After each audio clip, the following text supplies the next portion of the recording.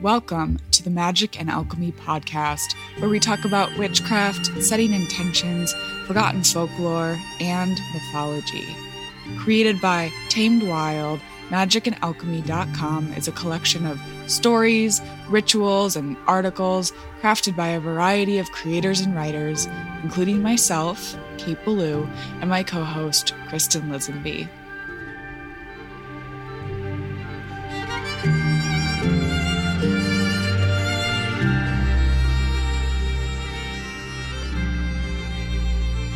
Hello, and welcome back to the Magic and Alchemy podcast. I'm Kate Ballou. And I'm Kristen Lisenby. We're recording this episode during Mercury in retrograde, and, I don't normally subscribe to the whole, it's all Mercury's fault thing, but I feel like this has been an unusually difficult retrograde period. What do you think? I would say that's putting it mildly. Okay, good. I've had some people ask me about how to best deal with retrogrades, and Kristen, I'd be curious to hear your thoughts here. Plus, we'll definitely need to ask Gris when she's next on, but how do you handle difficult astrological times? I think for me, it's an opportunity to practice non-control. Not that we're ever in control, but we like to pretend we are sometimes. But awareness is a big key. Like, if I wasn't aware of Mercury in retrograde and how it can affect us, I would probably feel extremely frustrated. Like right now, I'm feeling restless and also a bit scattered, but I'm aware that there's no shame in it. This too shall pass. And I try to remind myself that Mercury, in his deity form, is a divine messenger. He's a shapeshifter. He can cross any boundary. So there are lessons to learn in these moments if we want. I love that, especially the non-control, just like more of an embracing of the unknown. Yeah. And for me, I think I just try to make the most space possible in between my emotions and my reactions, because I am not a robot, and I also have an Aries moon. That's not always possible for me, but I think that slowing reaction times is definitely a form of practical magic. And Chani Nicholas suggests, placing an offering on the altar to Mercury during the shadow period or at the beginning of the retrograde to let Mercury know that you're open to receiving during this time and that you want and are willing to learn the lessons of this particular moment. I love that idea. And, I've also heard that retrogrades are for all of the re-words: rest, recharge, and reassess. Oh my gosh, yes. Naps, the best medicine. Totally. So what are we talking about today? Last year, around this time, we were talking dumb suppers, the veil, and magical plants for Samhain. So listeners, check out episode 1 if that interests you. But for this go-around, I want to talk about the witch's familiar. Love. One of our listeners wrote to us at the end of the first season, asking if we would talk about the witch and her relationship to black cats, spiders, snakes, etc. So thank you. This episode was partly inspired by that request. And when the going gets tough, a witch goes to her familiar. Yes. And so it wouldn't be right if we didn't pay homage to these special creatures who've played important roles in some of our favorite stories, guided us in our lives, and have been willing to put their very lives on the line in this partnership.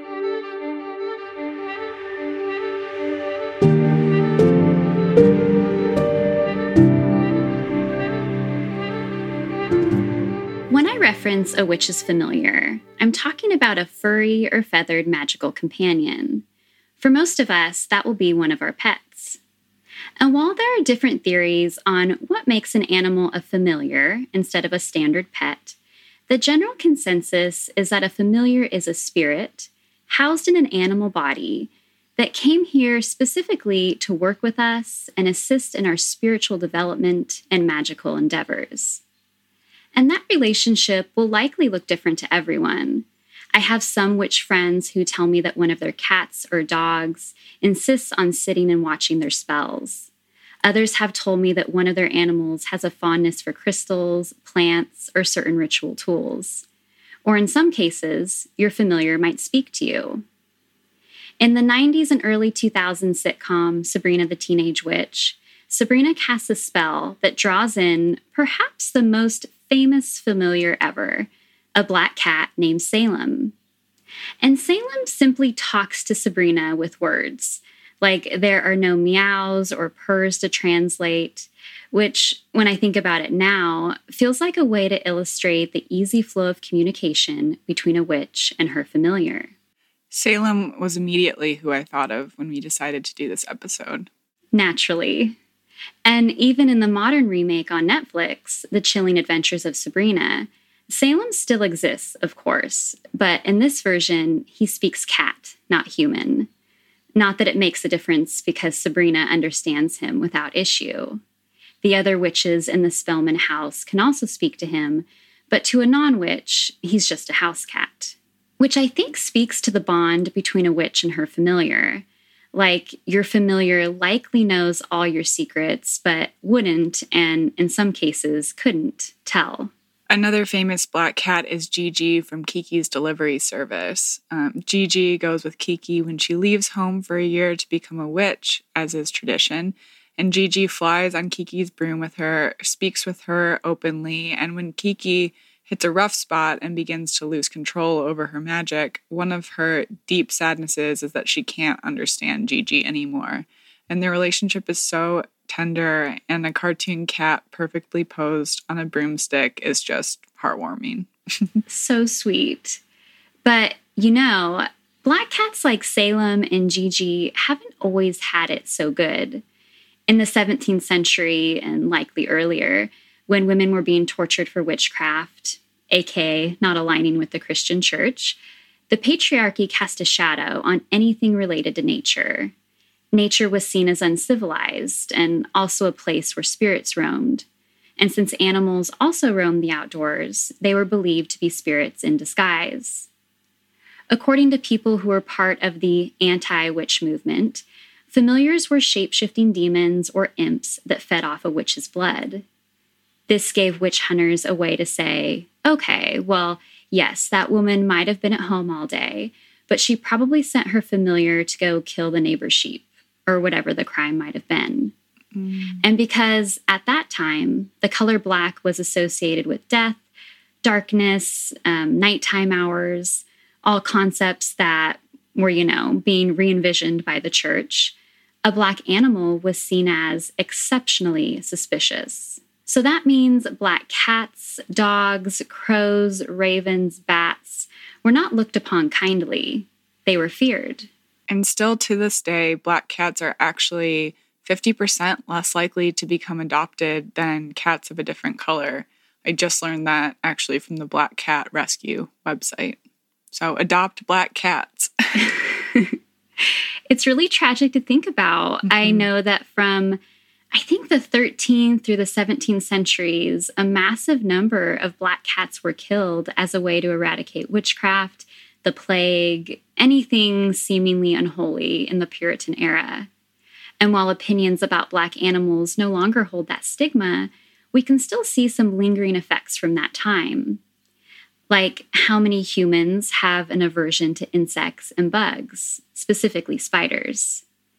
And while I don't think there's anything conclusive here, some people believe that a human's relationship to spiders and insects is related to their views of the goddess, death, and the worlds that run parallel to ours that we don't always interact with. Basically, the magical realms. Exactly. Mm-hmm. And I really like this idea because when I think of spiders, I think of the three sisters of fate who are responsible for weaving and deciding our destiny.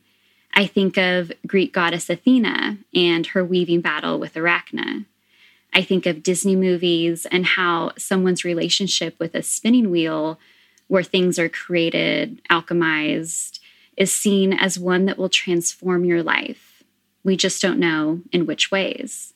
And if anyone is curious, the Three Sisters of Fate and the story of Athena and Arachne are on the Magic and Alchemy blog. Yeah, and I also want to point out that on The Chilling Adventures of Sabrina, Hilda Spellman's familiars are a bunch of spiders. True, I totally forgot about that. So, in preparation for this episode, I did some research on a few other familiars and wanted to share some insights into why someone might work with them, what are their gifts, how do they compare with yours, and what magic will you make together?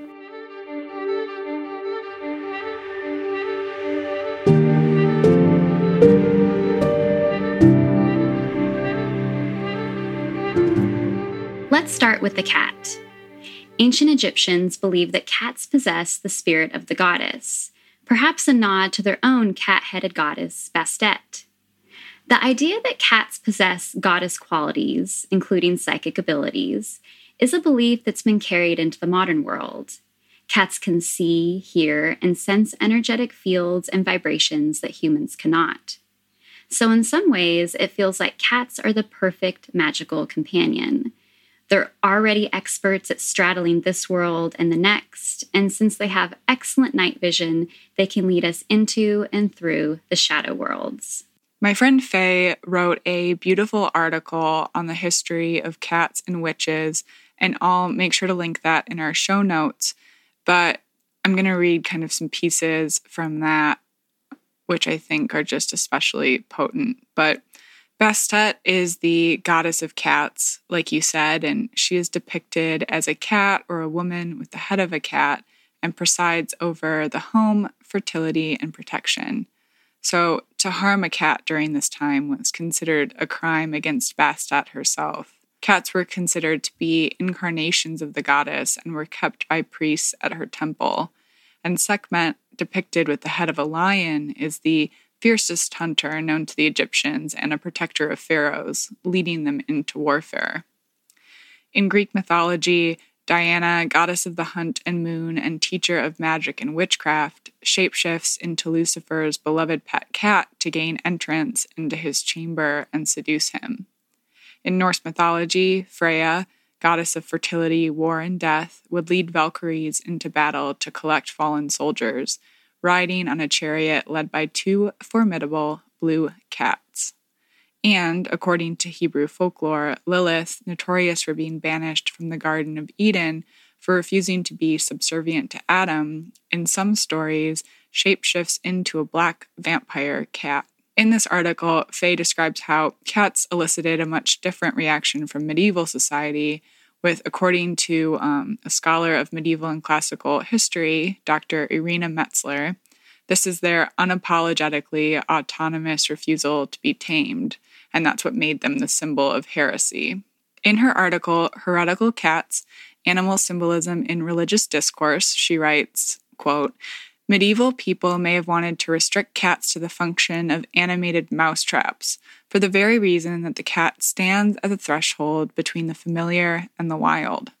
Cats were intruders into human society. They could not be owned. They entered the house by stealth, like mice, and were suffered because they kept the insufferable mice in check.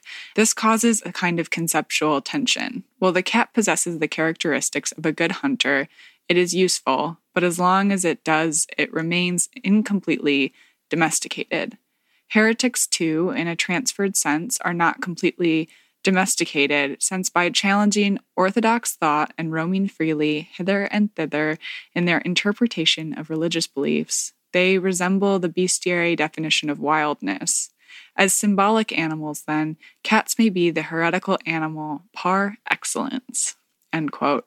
I love that.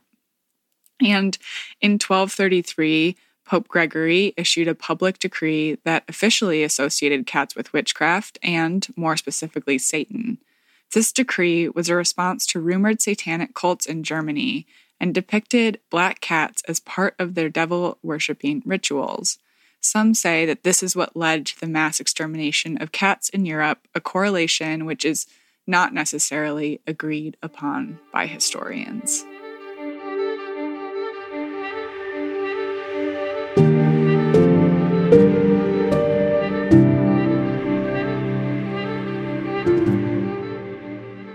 Next, we have spiders, who make wonderful companions and familiars for writers, weavers, of course, or anyone who uses their hands to create or influence their reality. The lesson of the spider when it comes to spell work or passion projects of any kind is persistence, which is something I think about pretty often during spider season when there are webs everywhere, because I feel bad when I have to break a web for whatever reason, but I also know that the spider will get right back to work making another. I made rules for the spiders in my household. Like, we had a little talk. I told them, don't come near my bed, and we're totally good. And so for the last 5 years, I have not had to kill a spider in my New York City apartment, which is a miracle, but is also very different than my relationship with the cockroaches. So as you talk about spiders, I, of course, can't help but think about Charlotte, the weaver of childhood stories in the book Charlotte's Web. And I love this synopsis of the book I found online. It's Charlotte's Web is the story of a little girl named Fern who loved a little pig named Wilbur, and of Wilbur's dear friend, Charlotte A. Cavatica, a beautiful large gray spider who lived with Wilbur in the barn. With the help of Templeton the rat, who never did anything for anybody unless there was something in it for him, and by a wonderfully clever plan of her own, Charlotte saves the life of Wilbur, who by this time had grown up to quite a pig. So maybe Fern was a witch, and we just never knew it. Fern was definitely a witch, just saying. Yes. The toad or frog is another creature that pops up in folklore and witchcraft. The toad is associated with both water and land, swampy areas, places that are considered dangerous, but also fertile and wild. In the Christian world, the toad is viewed as evil, a devil in disguise, and while I don't agree with that sentiment, the toad does have ties to the other world. Kate, you might know more about this since I know you write about psychedelics, but from what I've read, it seems like the flying ointment that witches made using psychedelic and magical plants could have also been made using the psychoactive chemicals excreted from the frog. Yeah, the witches in Macbeth by Shakespeare are brewing frogs and newts. Fillet of fenny snake in the cauldron, boil and bake, eye of newt and toe of frog. But I wrote about the flying ointment for Double Blind Magazine last Samhain, a little psychedelic witchcraft. But basically, witches' salve was made during Samhain, Sabbath days, gathering days, with psychedelic and poisonous plants. So poison hemlock, monkshood, and henbane, to name a few. And some stories mention frogs as well, although my teacher of poisonous plants, Catherine Solie, had described, how unsure we really are about these flying ointment recipes because very little was written down and preserved. Traditionally, witches would simmer these herbs in goose fat to make a salve, and legend has it the salve would then be taken through the membranes of the skin, where skin is the thinnest, so vaginally or under the arms, and some people think this is kind of where the imagery of witches on broomstick comes from, as witches might apply their salve to the broomstick before taking it for a ride. So this is a quote here, but as a tool, the broom is seen to balance both masculine energies and feminine energies, which explains why it's so often used symbolically in marriage ceremonies. And this is according to an article entitled, "Why Do Witches Ride Brooms?" which we'll link in the show notes. But the more likely connection with this has to do with the fact that the users of witches' brew were, in a very practical sense, using their ointment-laden broomsticks to get high. So they were using their brooms basically to fly. And these salves were made for journeying and psychedelic experiences, and in their minds they would then disappear across the night to go explore the mysteries that exist in the beyond. And sometimes these women are depicted riding on the back of an animal familiar, so a duck, goat, pig, wolf, or cat. There is, of course, also kambo, which I'm no expert in, but it is a sacred medicine made from a tree frog and used in shamanic practices. So my friend Charlotte at the Ancestor Project does a lot of educational work around this, so definitely check them out if you're interested. But Kristen, have you seen the old version of the film The Wicker Man? Not the Nicolas Cage version. Many, many years ago. Yeah, there's this scene in there where this child has to fully swallow a toad in order to cure a sore throat. I think there's just, so much out there about these wild and bizarre and beautiful creatures. Yeah, I think I need to watch this movie again. But keeping in the reptilian family, I think the snake or the serpent could potentially rival the cat for the witchiest familiar. Because the serpent is everywhere in mythology. We see her in the Garden of Eden, on the staff of Asclepius, which, if anyone doesn't know, is a winged staff with two snakes encircling it that we often see in emergency rooms or hospitals. The Egyptian goddess Seshat, the creator of astrology and the spirit who guards the Akashic records, often takes the form of a serpent, symbolizing her dominion over cosmic and occult knowledge. I have such a fear-love relationship with snakes, and it's true. They really are everywhere in myth, folktale, mythology.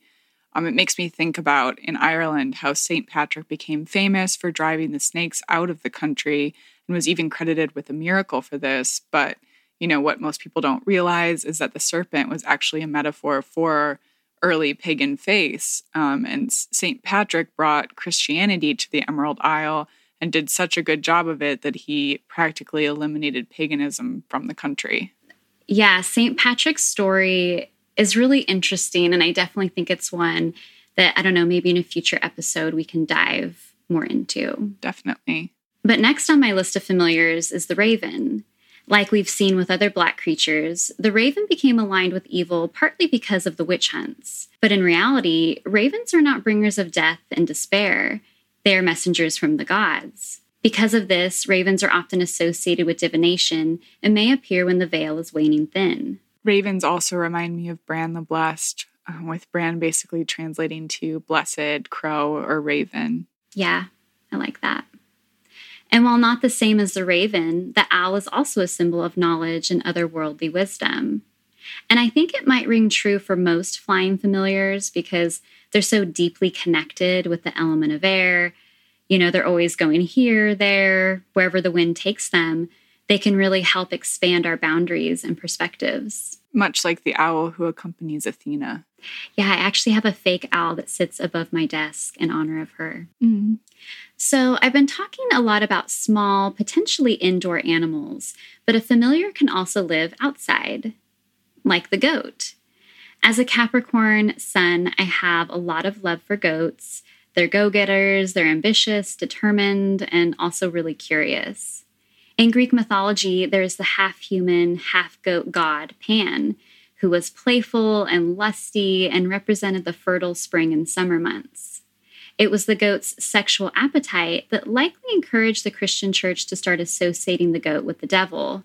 But when you look back further and see the famous horns of plenty overflowing with that year's harvest, and you learn that some versions of Venus and Aphrodite used to ride a goat familiar, you realize that goats are pretty awesome.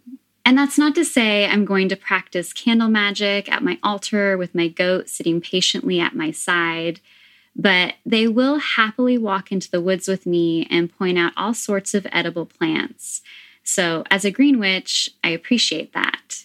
It's a lesson in plant magic, but also a unique bonding experience that might seem mundane to the untrained eye, but I can say for certain is pure magic. Okay, but are you sure? I would just love to see Juniper at your altar with you, so just, maybe reconsider. Okay, full disclosure, all of my goats have been in my house at one time or another, but they always eat my plants and are definitely outdoor animals. You should see Banjo when I'm clearing our apartment. He just follows me from room to room and sits and watches. And so dogs, I think, are another one we should mention, just because, my familiar is a dog. But I also can't help but think about Artemis and Diana. Artemis got her hunting dogs from Pan, who we just spoke about, in the forest of Arcadia. And Pan gave Artemis 2 black and white dogs, 3 reddish ones, and 1 spotted one. And these dogs were famous hunters, even being able to hunt lions. Hecate is also depicted with hellhounds, and her hellhounds were seen as guarding the gates to the underworld. She is sometimes also viewed as having a canine form herself in some of the writings, either as a single dog or even as a triple-headed one sometimes. Like the legend she is. True. But before we go, Kristen, do you have any advice for someone looking to practice a little animal spirit communication? Yeah, I just always say to speak to them. It's funny. I think sometimes we assume that other creatures or beings won't talk back to us, so we don't even try to talk to them. But a lot of people would be pleasantly surprised at who and what responds if we extend an invitation. I also think that your time is one of the most valuable things you can give anyone, animals included. I definitely have a stronger bond with one of my goats, Canella, who broke her femur a little over a year ago while doing parkour in the yard. No. But yeah, so I brought her in the house, had a vet come, set the leg, but for about 5 weeks, every day I would go out and forage baskets full of herbs and grasses for her because she was completely immobile. And I would just sit and talk with her because I knew she was lonely. She couldn't play with the other goats. And even though it was really hard for me because I knew she was in pain and so many people kept telling me to put her down, she kept telling me no. So I guess my advice is pretty practical. No witchy secrets here. Just talk to them, listen, bring them gifts.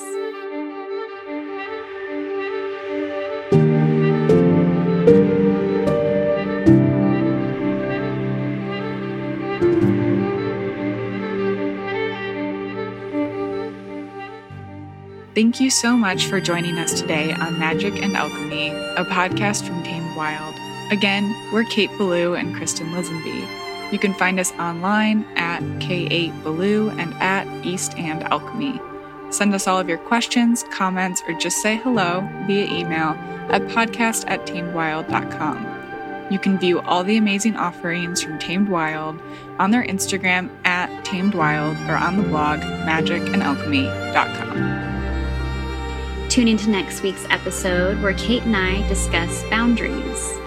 Just a reminder that magic and alchemy are always available to those who know where to look for it. So mote it be or something better. Until next time.